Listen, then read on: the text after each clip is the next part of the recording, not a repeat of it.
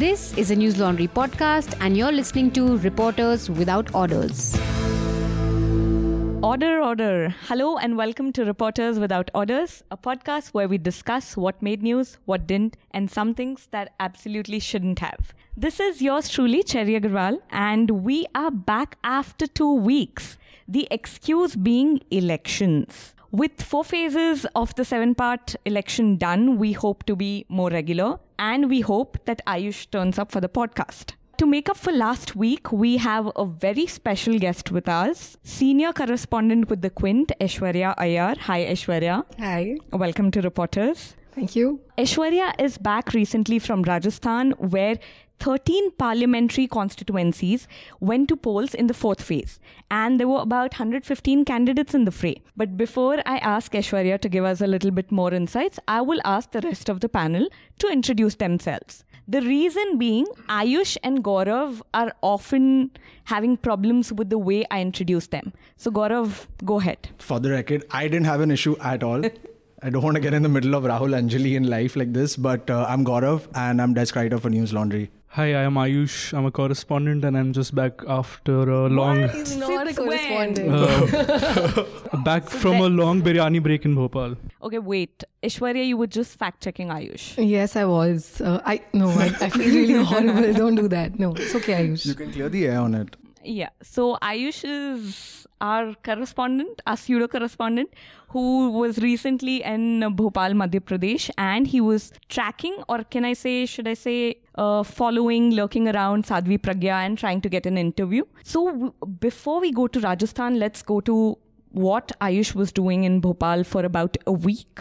Ayush, what were you up to? So, I ventured to Bhopal thinking that I'll hang around with the social media cell of the Election Commission. Ooh, how's that? Because it's pretty good. So this is the very first election when social media is playing a very, it's become a territory where the Election Commission is to actively monitor and be vigilant about, because, of course, knowing the kind of false information that is being peddled and usually being peddled since the last couple of years. So it was interesting to see how they function, because even though the political parties have gotten good at this because they've got practice. BJP started their IT cell back in 2013. Congress also 3-4 years ago. But the Election Commission has fresh faces, and that's a new skill to monitor social media to find things that are wrong. So it was to look at how they operate, what are their mechanisms, who are the people, how are they selected, what are their stories,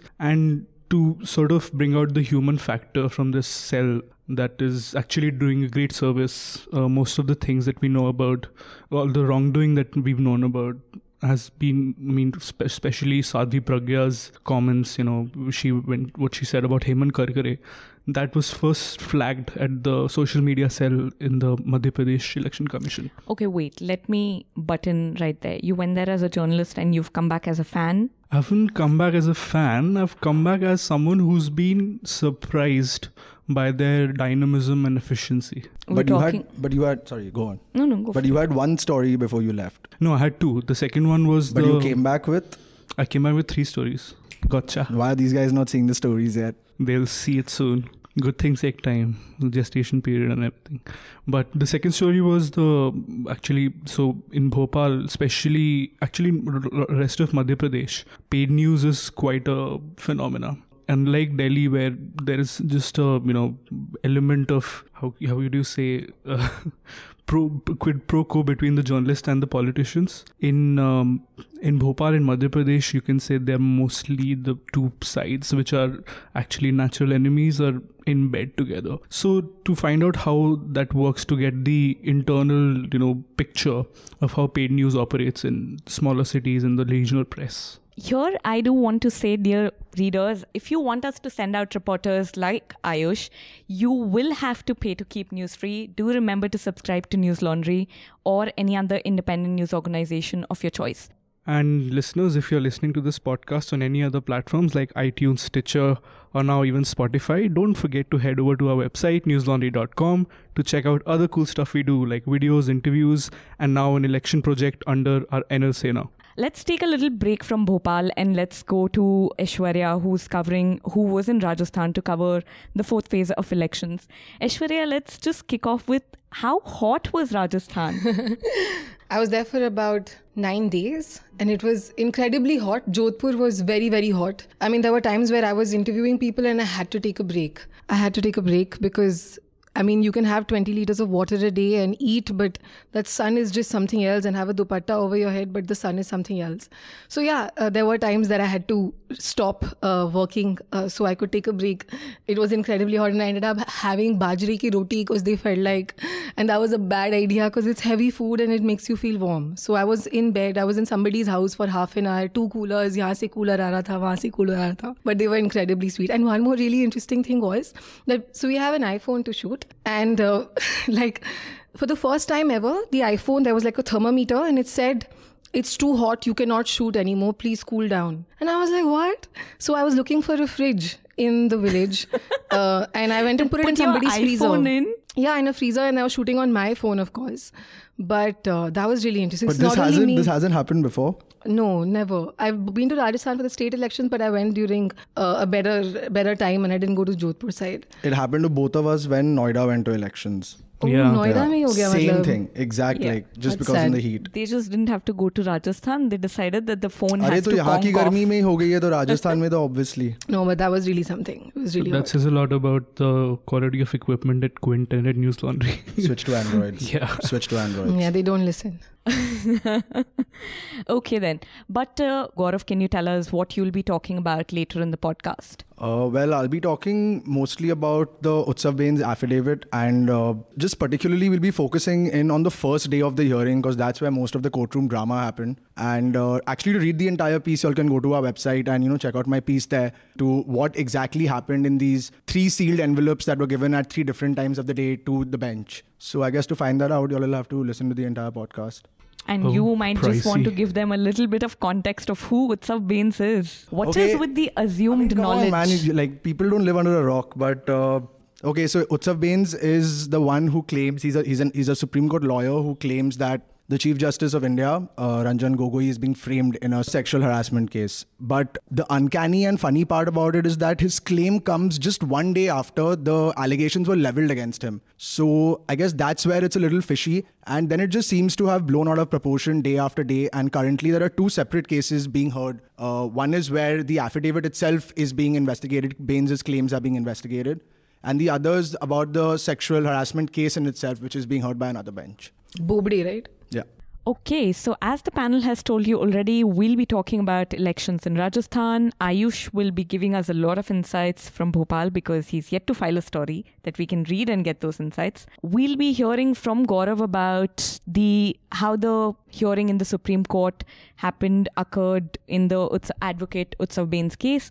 We'll also be hearing a lot about the Indian Army saying that they have found footprints of Yeti. We'll also be talking about Game of Thrones, which Gaurav thinks was underreported, and a UN report on climate change, which Aishwarya is telling me is probably our ultimatum to do something to save this world. So, since we missed out on the last podcast because of elections, because Ayush, you weren't here, Ayush, why don't you get us started? And I mean, you were there for about 5 days, am I right? 4.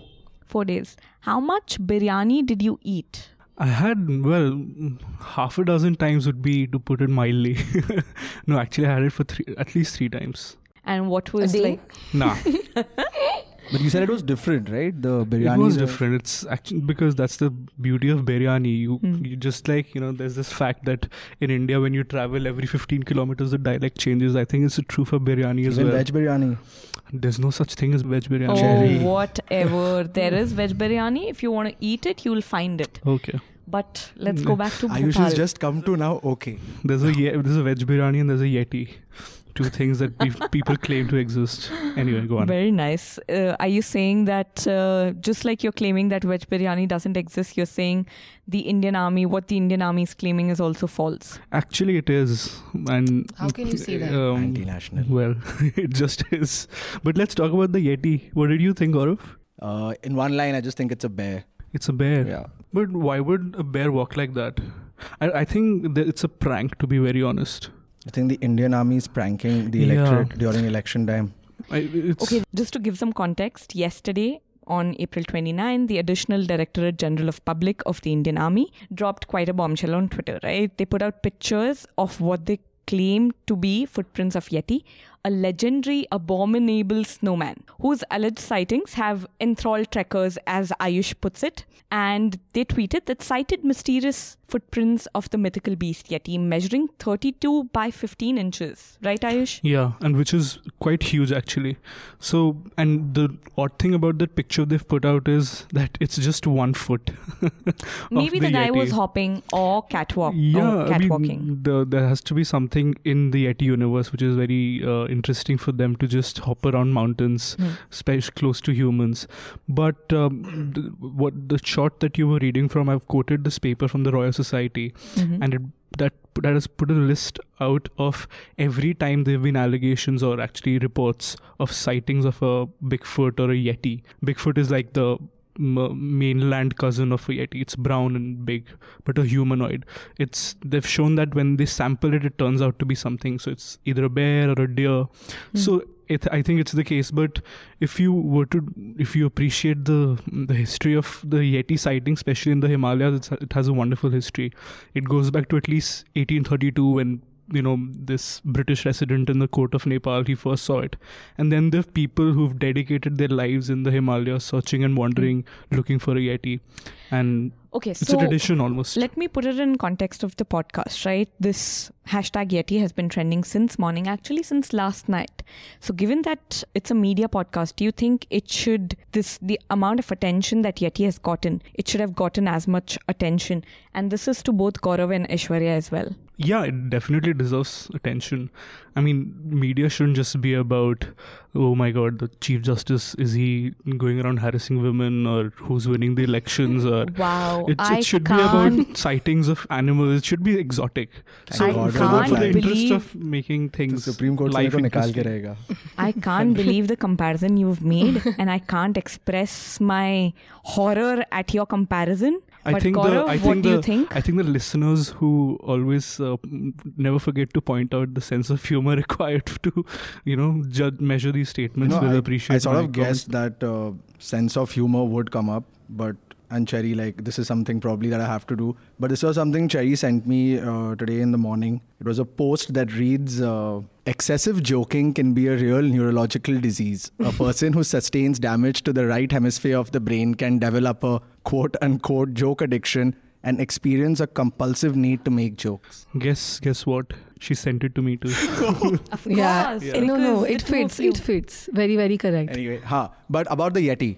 So the first memory that I have of a Yeti or a snowman was something that my dad told me when I was a kid. And I just pictured Bigfoot, like a snow-clad figure.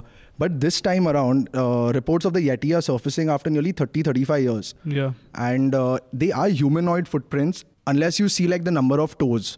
So the number of toes are anywhere between 3 and 4 if you see on most footprints. So you can claim that maybe it's a humanoid figure, but then again, just remember that bears also don't have 5 toes, right? They have 4 if I'm not wrong. Yeah. Aishwarya? I mean, I'm glad that these guys have such specific knowledge about Yetis and everything, but neither of them answered my question. Yeah, they didn't. Which is another way of answering the question, that they took a lot of interest in it and they feel like it's worth their time. But no, I think we're in election season and it's a peak of the elections, and every day some politician or the other is.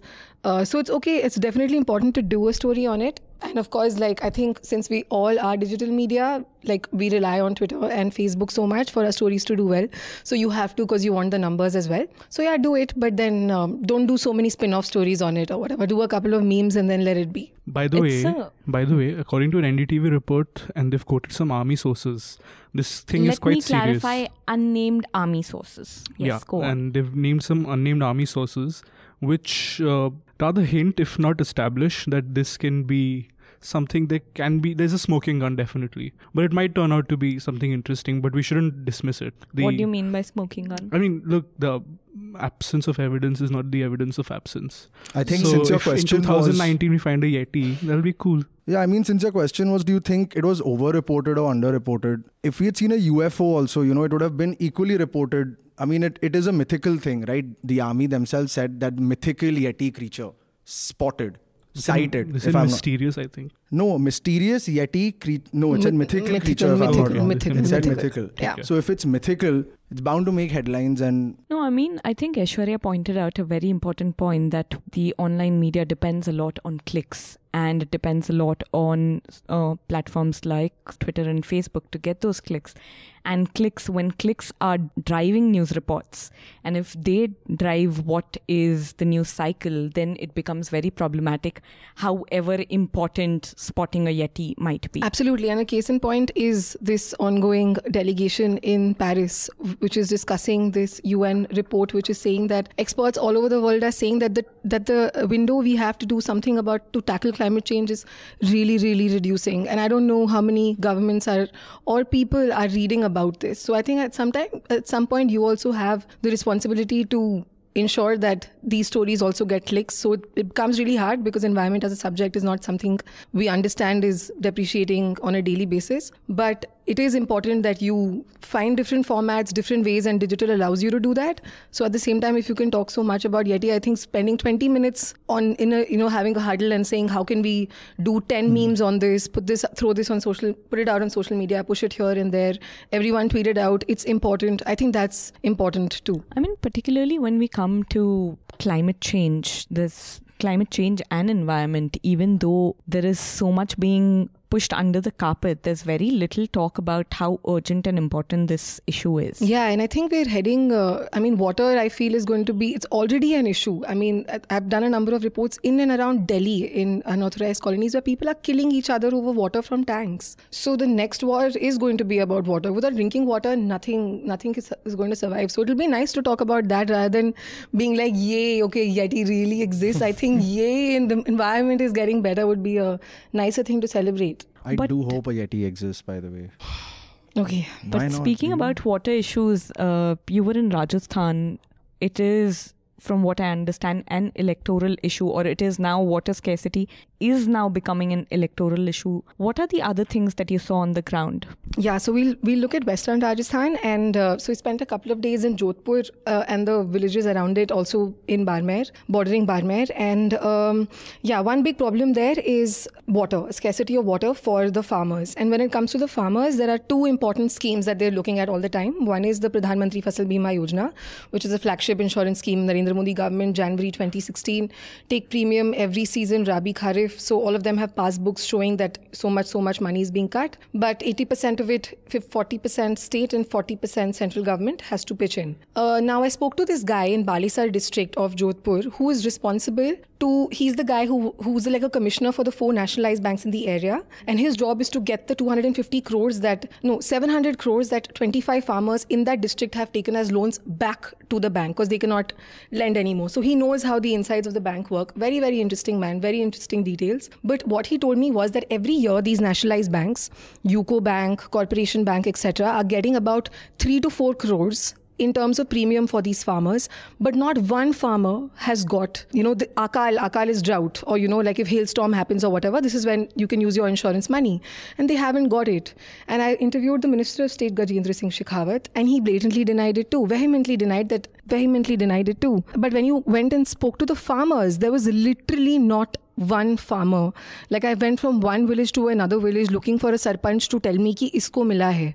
And they'd be like, nahi ho raha hai. And you can tell that there's a BJP bend over there when they're trying to hide the details. But the reality is that they haven't got the money. Or when it comes to... And this is true of the current government and the previous government. No, the Pradhan Mantri Fasal Bima Yojana is a central government scheme. Oh, correct. So this is entirely Prime Minister Modi's responsibility. It's his baby. Then it comes to Ashok Gehlot. And one of the reasons he came to power, now if you see the constituencies in Rajasthan, the Congress was only voted in about 12% of them in the 2013 state elections and went up to being voted in more than 50% of them in the 2018 state elections. The BJP lost out. They went down to about 20% of the rural constituency. So you can see that there is a disgruntlement which helped the Congress come to power in rural constituency. Rural distress was a major issue when it came to the 2018 elections. But now when you talk to them, Ashok Gehlot also... So we're talking about disgruntlement against a party or Vasundhara Raje? So when it comes to the Pradhan Mantri Fasal Bima Yojana, it's Modi.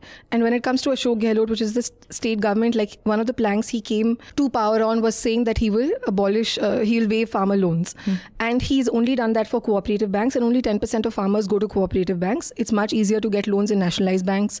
Cooperative banks, you have to get the razamandi of each and every family member and all of that. So they like to not go there. It's faster in nationalized banks. So all of these, like there was this guy who told me in Jaipur, in Sanganer in Jaipur, and he said, मैंने तो बोला office को, मैंने HDFC bank को phone करके बोला कि मैं क्यों दूं आपका पैसा, उन्होंने तो बोला कि वो कर देंगे, and he said नहीं, आपको बेवकूफ बना रहे हैं, आपको नहीं मिलने वाला है पैसा. How high are their premiums? Yeah, it depends on your crop and it depends on your acreage. So it will go up to about $2,500. Are the farmers and able about to 200. afford even that? You know, lots of times, like I met this farmer who didn't even know that his money was being cut. So I actually called the Sarpanch to say, aapne unko bataya kyun nahi?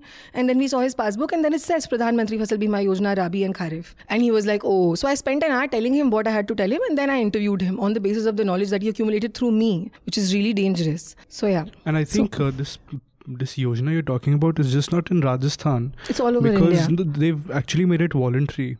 So that in this BJP manifesto, yeah, okay, which is an admission to a certain that extent, as Yogendra funds. Yadav says, that the state Right. governments do not have the money to, or even the center doesn't have the, I mean, they were the one who formed the policy, right? 40% is them. Right. So they, of course, faltered in coming up with the policy in the first place. That's why they made it voluntary. You asked him this also and he denied it, but right? Yeah, he completely denied it. And who has a KCC? Whoever's taken on Kisan Credit Card loans, everyone has a KCC. Their premium gets cut automatically. It's voluntary now. And farmers want the insurance. They're just not getting it. The reason why I was asking you these questions was I wanted to point it out to our listeners how problematic the situation is for the farmers, right? They are paying the money, but they're not getting the insurance. And given that farming is not, I mean, there's an agrarian crisis, they're not really earning to be able to pay the insurance that they're not getting back. So it's just like a catch-22 for them. Yeah. Well and said. it's leaving them in a very bad mess. But I also want to speak to you about, is there some conflict going on between Sachin Pilot and Ashok Gehlot, given that Sachin Pilot was eyeing the chair of the chief minister? Yeah, there was a small clash also on the day that they had to decide in Chhattisgarh and Rajasthan.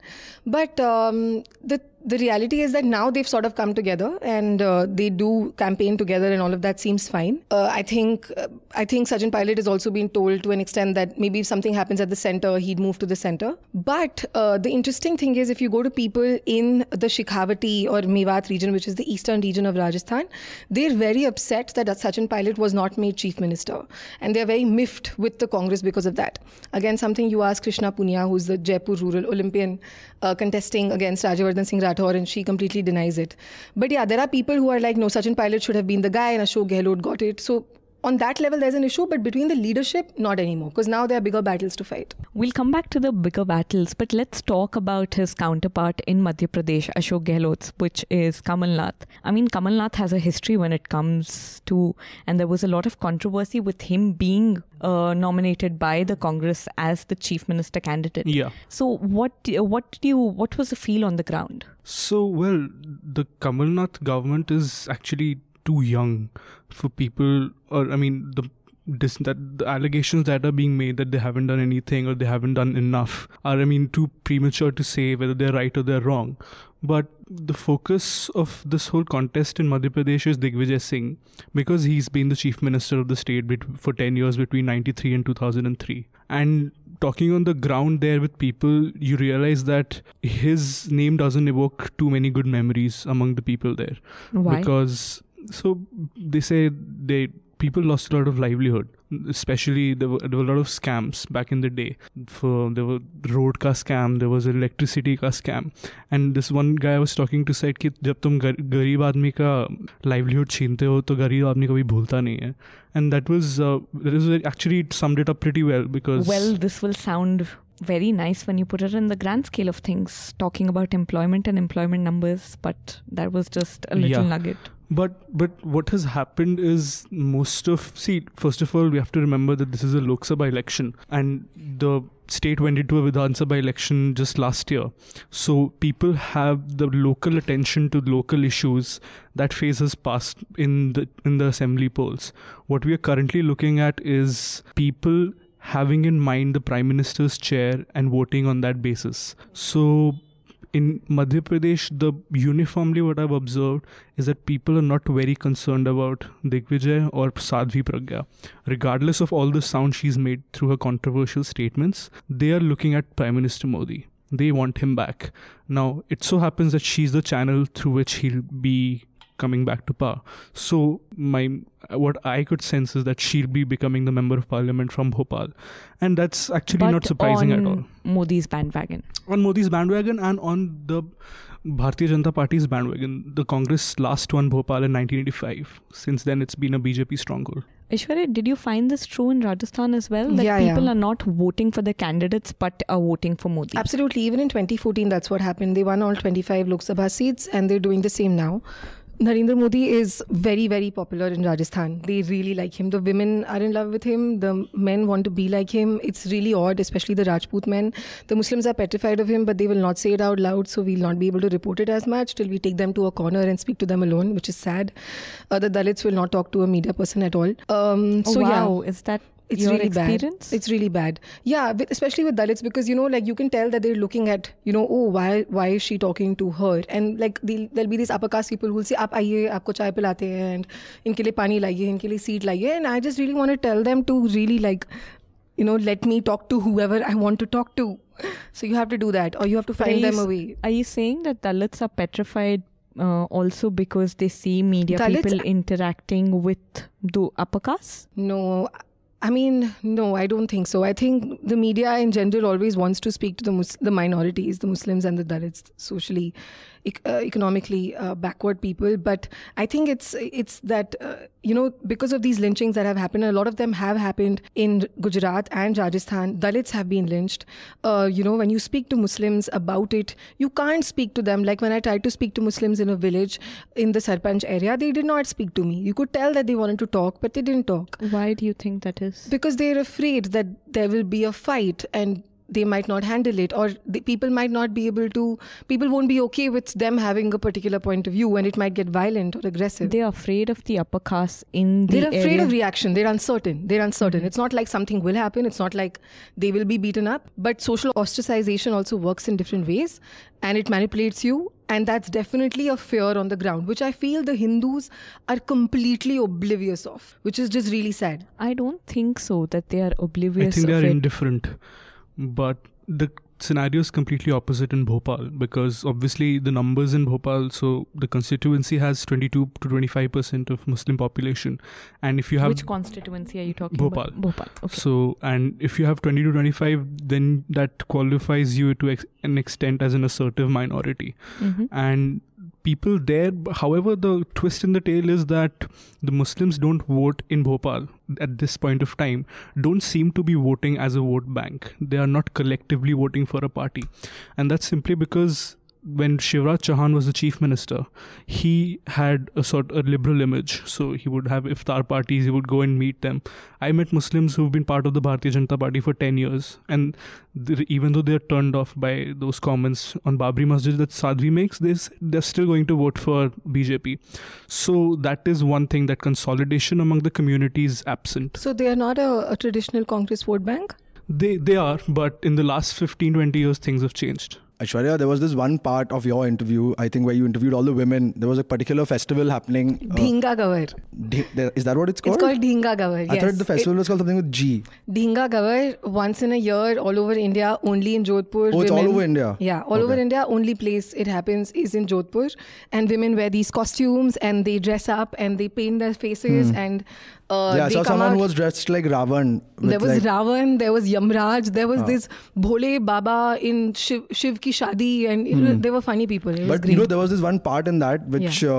because I don't know if it was done intentionally or not, but you smartly interviewed like the boys also and saw what they were saying, and I found it very ironic that these boys say that हम लोग तो छेड़ते हैं but हम लोग उन लोग को एक दिन ऐसा ऑफ देते हैं, अलाउ करते हैं, अलाउ करते हैं. बस उस टाइम पे तो मतलब ऐसे खून ऐसे खोल रहा था, और it was very intentionally done because you want to get the, I think even like if you're ever doing a story on a Muslim feeling alienated, then you talk to the Hindu about the impact, or Dalits in a particular village and you talk to the upper caste about the impact. Similarly, you talk to the boys over here, and they were very I had to be smiling while taking those interviews to make sure that they didn't know that I hated them. But the brashness of it was like it was quite retarded if you actually think about it. Absolutely. And, Absolutely. And then there's this one other older lady who you're talking to who actually says that my husband doesn't want me to have a stylish phone. Yeah. But I am happy with the amount of freedom that I am given. Yeah, that was a lot of fun. So I had interviewed her before that and she'd spoken very normally and I was like, okay. And then she was sort of tailing me and saying, who are you and whatever. So I said, give me your phone number. When the video comes out, I'll send it to you. So she said, अच्छा ये phone number लीजिए. I said, internet है ना?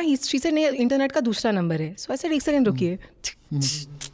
आपके phone पे WhatsApp क्यों नहीं है एंड शी इज लाइक वो मेरे पति एंड आई वाज लाइक वो and she is saying it and she is laughing while saying it and that's how it is. That's how they live. Access is gender based. Absolutely.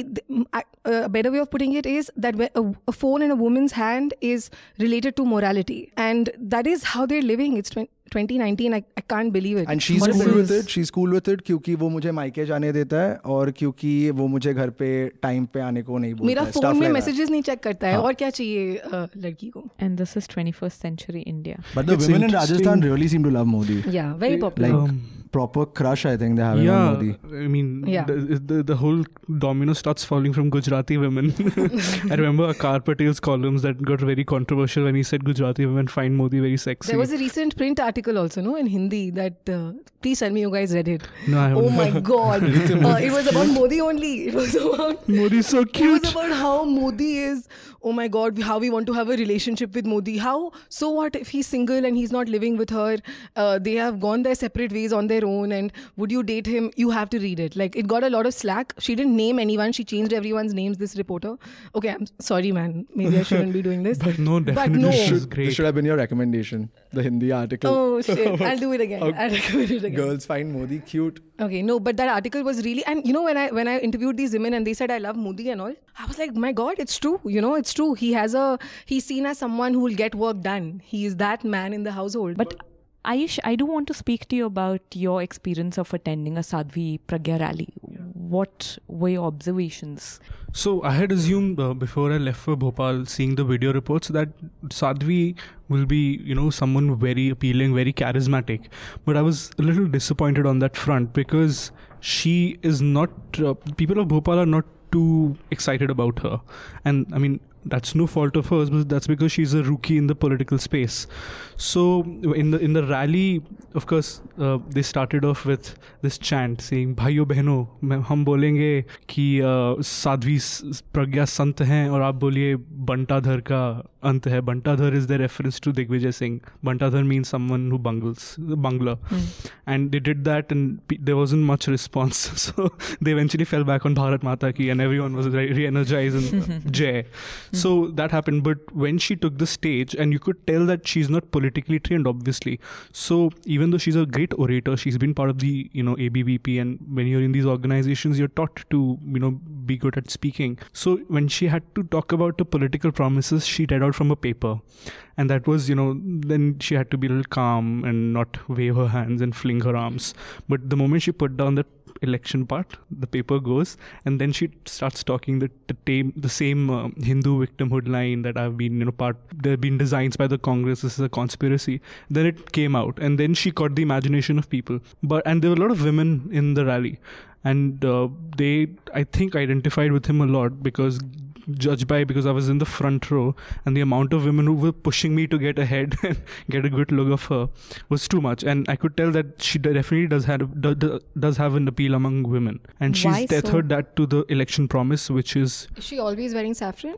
Yeah, she's always. It's part of her... What is her appeal to women? And also the second thing, given that she's still an accused in the 2008 Malegaon blast, how did the people in the rally or other people whom you met in Bhopal react to that? Or what do they feel about a candidate who's accused of who has very serious allegations against her?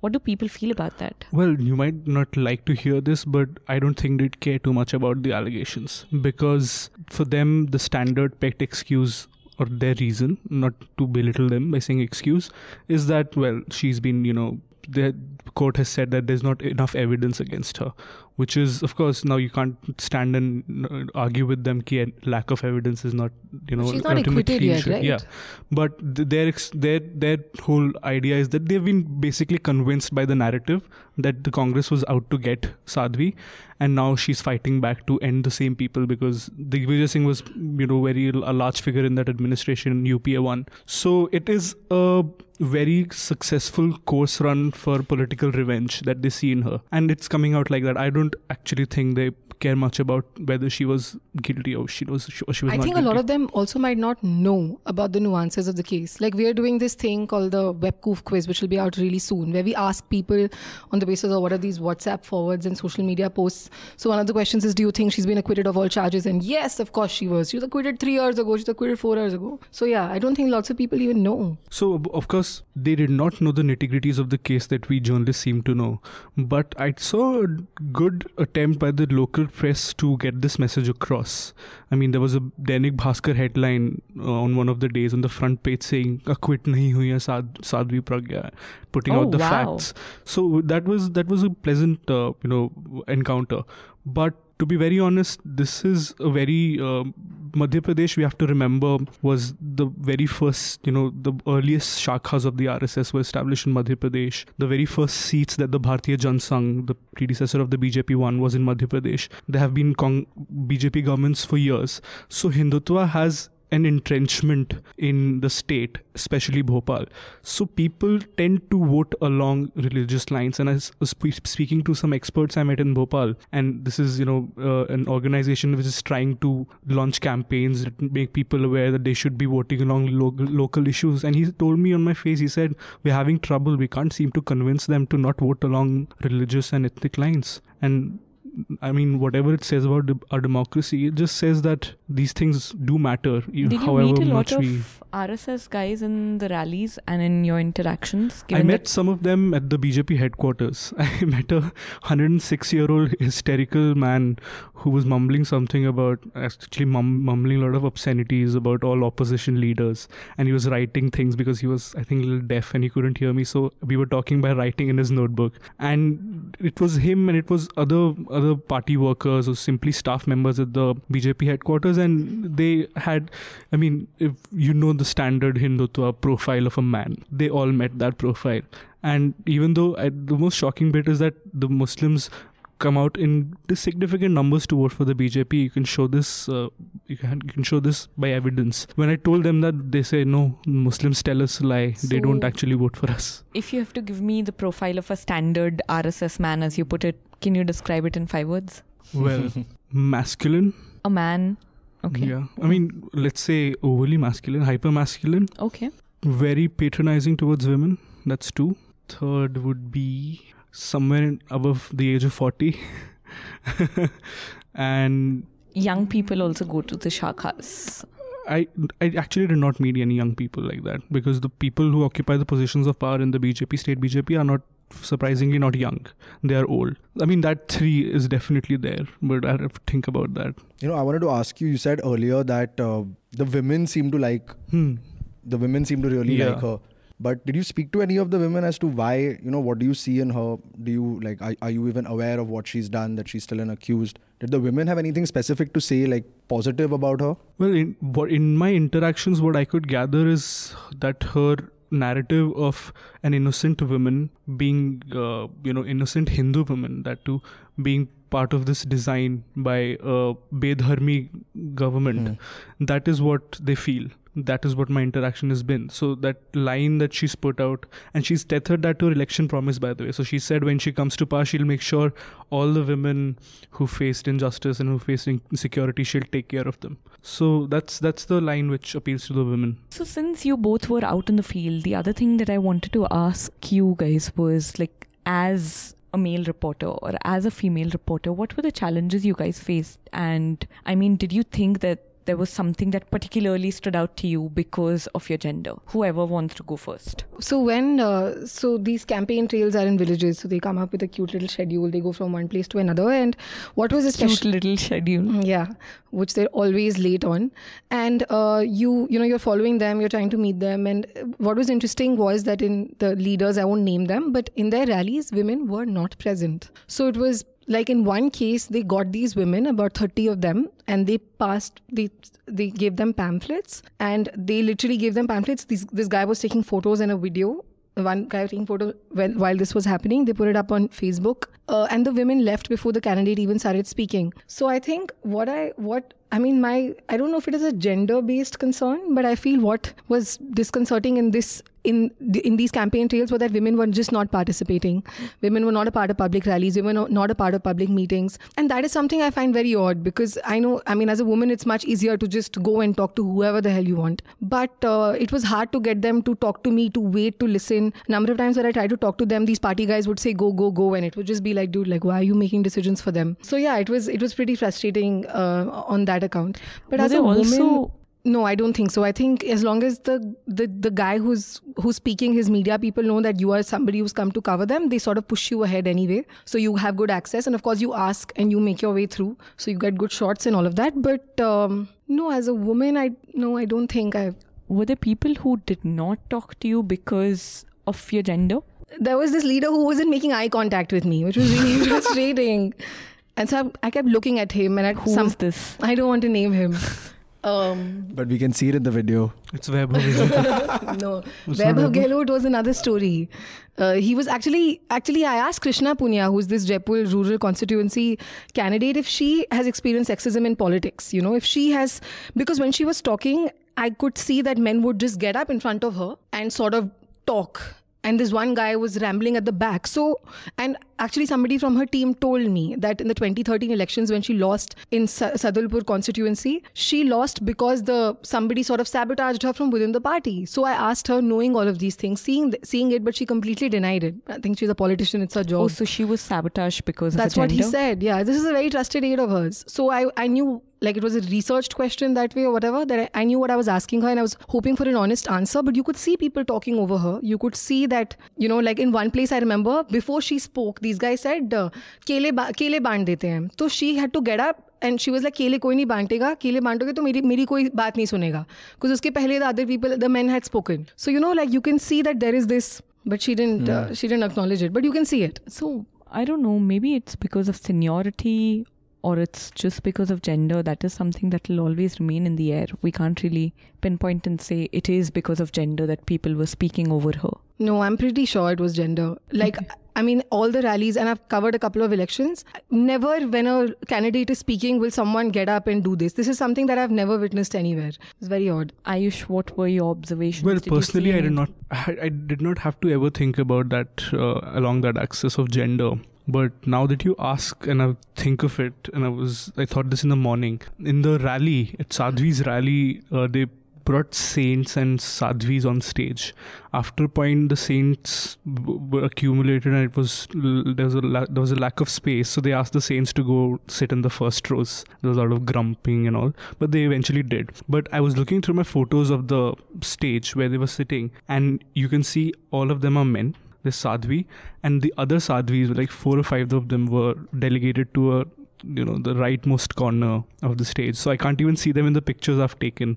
And that says something about, even though there is an impression that being a Sadhvi and running as a member of parliament might be something of an empowerment. There are insider codings which you can, look at and say, well, it's not 100%. And given that this was your first election coverage, did you also put your ninja skills to use? What are my ninja skills?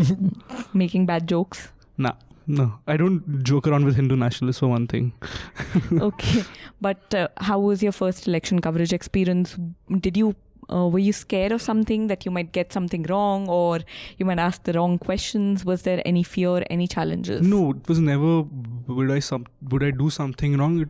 The fear was, would I end up not covering something? Mm-hmm. And now that I've come back and I started writing the report, I realized that I have missed out on something which I shouldn't have.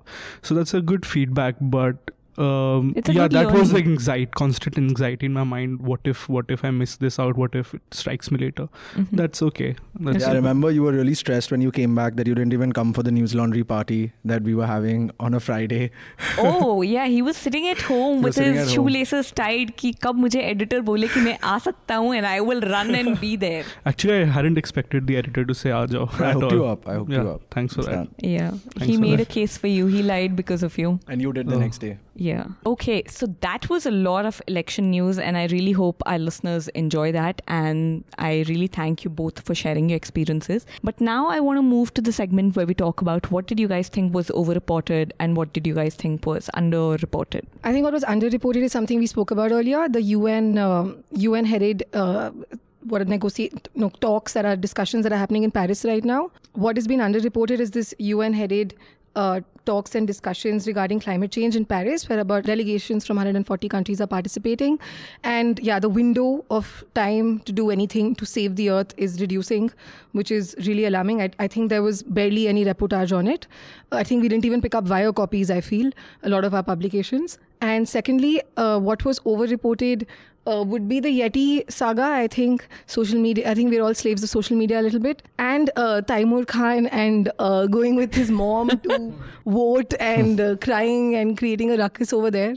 Yeah, I think both of these were overreported. I mean, what really got on my nerves during the entire election season is people, especially actors and actresses, putting out photos of them voting. I was like, that is not news. You are also a citizen and you're voting like everyone else. Yeah, but they have the potential of influencing people who follow them. Also, it's just Social a Bombay capital, thing. when used for a good thing, is different than just putting out your photo to boost your own social capital more. Why not both?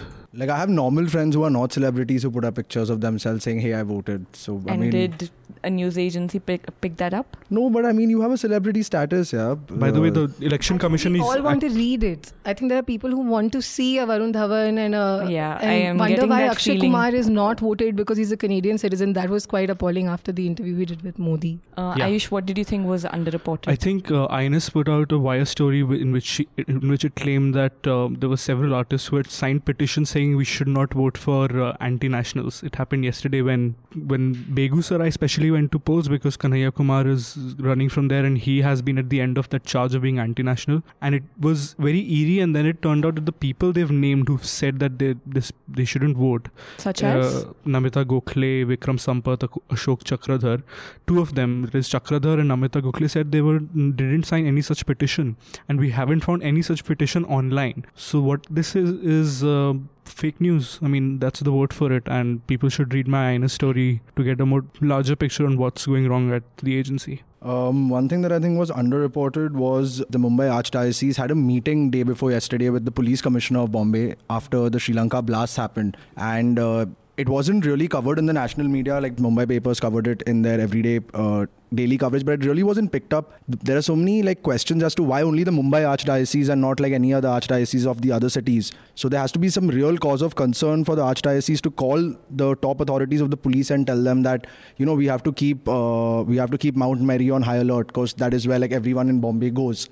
I think that was something that really should have been covered. If it was all the other archdioceses, maybe not. But since we're pinpointing Bombay out, I really think the national media should have picked it up. Also, the other thing, I just want to wrap up with one of the biggest stories that we weren't able to talk about because we didn't have a podcast last week, was an affidavit sent by a 35-year-old SC staffer to 22 judges of the Supreme Court leveling allegations of sexual harassment against Chief Justice of India, Ranjan Gogoi. So, Gaurav, you were in the Supreme Court tracking one of the offshoots of this cases, right? So, could you give us a little bit more context about that? So, let's just start right at the beginning on a Saturday morning on April 20th, where these allegations came forth in the digital media against the CJI. So not only did that happen on a weekend morning where probably courts are not open, everyone has access to the internet, it came up and obviously it blew up on the digital media space. But on Sunday is when things took a really interesting turn when this Harvard-bred lawyer Utsav Bains said that he had been offered about $1.5 crore to frame the CGI in the same harassment case. By Monday, he had already put in a sworn affidavit in court. He didn't say the same harassment case. He said in a sexual harassment case, and this was probably a conspiracy by fixers and lobbyists. And given 1.5 crore bribe to do that. The 1.5 crore bribe was what he said first. Then he branched out in his Facebook post onto a larger conspiracy that involves fixers who fix SC benches so that they can get favorable judgments. But, maybe on Sunday people thought it was a load of trash, but by Monday he'd already put in his sworn affidavit into court.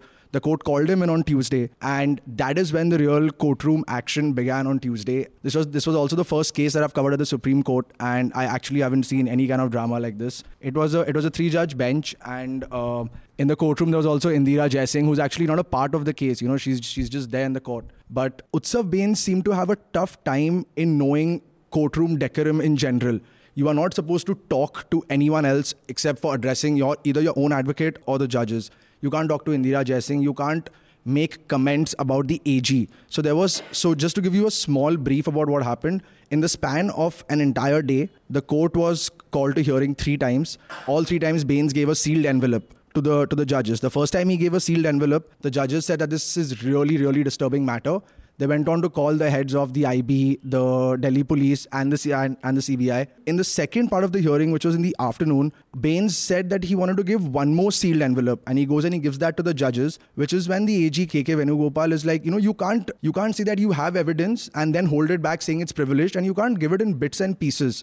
Bains went on to say that this man is making personal attacks against me. And at that moment, Justice Nariman seemed to really get fried in a courtroom full of reporters and lawyers and aspiring lawyers, because he's trained under Venugopal back in the day. And he was like, he's the most respectable gentleman in this room. You know, you cannot talk about him like that. Otherwise, I will throw you out of my court. Bains had there was a lot of the drama. audacity to leave. He said, I'm walking out. Yeah, he had the gall to pretend like he's getting up. And in his calm demeanor, he was like, if it pleases your judge, I might as well leave the court. Yeah. So that's when Justice Mishra had to jump in and be like, dude, chill out, take it easy. You're in a Supreme Court, we're hearing you out. Another really, really funny part was, I'm going to cap it. I love the humor in the Supreme Court. I know this wasn't a case that required humor, but Justice Mishra's ability to contain situations with humor is downright cute. So there was this one part where Indira Jaising is telling the judges, please don't shut us out from it. We are here to help you all. And the judge and Justice Mishra just looks at her and he's like, have we shut you out, Ms. Jaising? So she's like, no.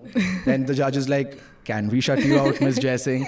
So she's like, no. And everyone's laughing in court. More than cute, I think that sounds very patronizing. It wasn't really patronizing because Jaising was interrupting the proceedings every chance that she got or every chance that she didn't get. And she had to make it clear that she's not a part of the case. So why are you doing this there? What are you trying to prove there? So it wasn't really patronizing on those terms. But in fact, the latest update right now on the case is that the complainant, whose sexual harassment case is being investigated by a separate 3-judge bench, she has opted out of the case, saying that she's not really happy with the way the case is proceeding. The bench that is led by Justice Bobde doesn't seem that she will get justice from that particular bench the way they are progressing with the case. And this is a breaking news right now, so we'll obviously report on it later. So just adding to that, she has given 3 reasons, actually 4 reasons why she has withdrawn her consent. She actually went for 3 hearings, but she said that giving the reasons why she's not going to participate anymore, she said she has not been allowed to get a lawyer or another person that she'd asked for in the hearing, and she's very nervous and she's fearful that she might not get justice. She'd also asked that the in-house committee hearing is video recorded, or at least the audio is recorded, which was not happening.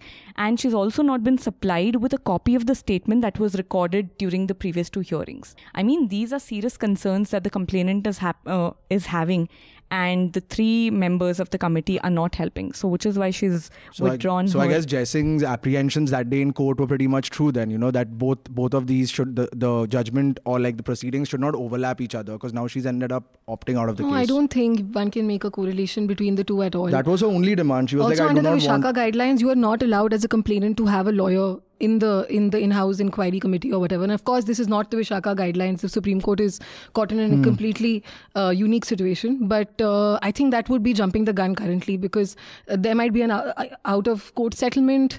There must have been an understanding. There could be a million things that might have happened that we don't know about. But what I wanted to add was, I think Indra Jaising was there because she wanted to say, I mean, look at the case, right? If it is proven that what Bains was saying is proven to be correct, that money was being given for bench fixing, which in turn, and if it was found true that this false sexual harassment case was false, then there's no merit to the in-house committee actually investigating it anymore.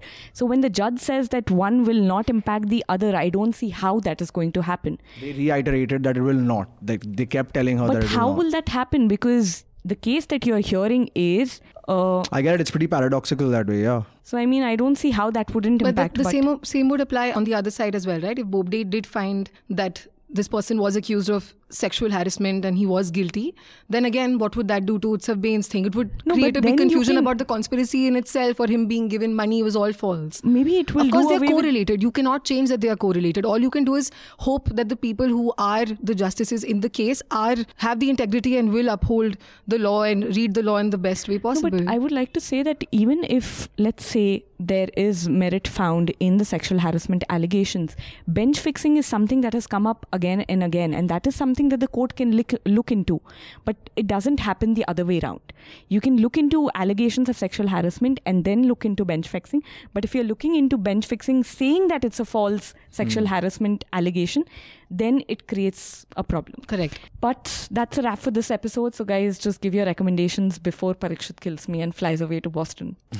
So, I'd like to recommend this piece in The Hindu called What the Return of ISIS Leader Baghdadi Means. It's written by Stanley Johnny, and it's a very informative piece about why has he surfaced, after so many years, after exactly 5 years. And it really brings out the imagery, the weird imagery about the last video that had come out and the similar Crusader reference that's happening in it. So I think you guys should give that a read. Ayush? Oh, since we talked about Sadhvi Pragya, there's a wonderful paper which tracks the tradition that Sadhvi Pragya comes from. The women in Hindu nationalist brigades, Uma Bharti's Sadhvi Ridambara. So there's a paper in the Columbia Journal of South Asian Studies called Saffron Women, a study of the narratives and subjectivities of women in the Hindutva brigade that people should read. I mean, it's not a journalistic piece, it's very in-deep, so that's a good piece to go to. Aishwarya? I think there's only so much we can talk about Rajasthan. If you want really decent, legit coverage of Rajasthan in general as well, look up this journalist called Radhika Bordia. She's on Twitter as well. She writes very well. She's very mature writing, very nuanced. She's from the region as well. So her writing will give you an understanding of the region that maybe younger reporters will not be able to. Since we were talking a lot about elections, I have two really important election stories that I want to recommend. This is an issue I really wanted to discuss, but in the interest of time, I'm just recommending it. One is a piece by Rachna Khera on HuffPost. It's headlined Elections 2019, Systemic Pattern of Missing Voters Worries the Experts. I mean, we talk about caste issues, we talk about religion, we talk about water scarcity and other issues and PM Kisan. But I mean, a lot of people are not finding their names in election lists. Their names are just missing. So that is one very important story that came out. Another important story was done by Shoaib Daniel from Scroll. The headline is Model Code, Collectors Being Asked to Send PMO Local Information Ahead of Modi's Visits. Email shows. So this is proof-based story that you definitely must check out. And while you're at it, do remember to subscribe to News Laundry, because to be able to send reporters like Ayush to Bhopal for 5 days, it takes a lot of money. And it also means that we're missing a reporter in the newsroom. And given that we are a slim team, we do need more resources and more people. And if you have any other feedback for us, if you want to critique us, if you want to send us comments, or if you just want to tell us what you liked, what you disliked, you can tweet to any of us. You can DM Gaurav and I, because Ayush doesn't want to be DM'd. Or you can just write to us at contact@newslaundry.com or to me at cherry@newslaundry.com. Also, do remember to pay to keep news free, independent and azad. Happy subscribing! This is a News Laundry podcast, and you're listening to Reporters Without Orders.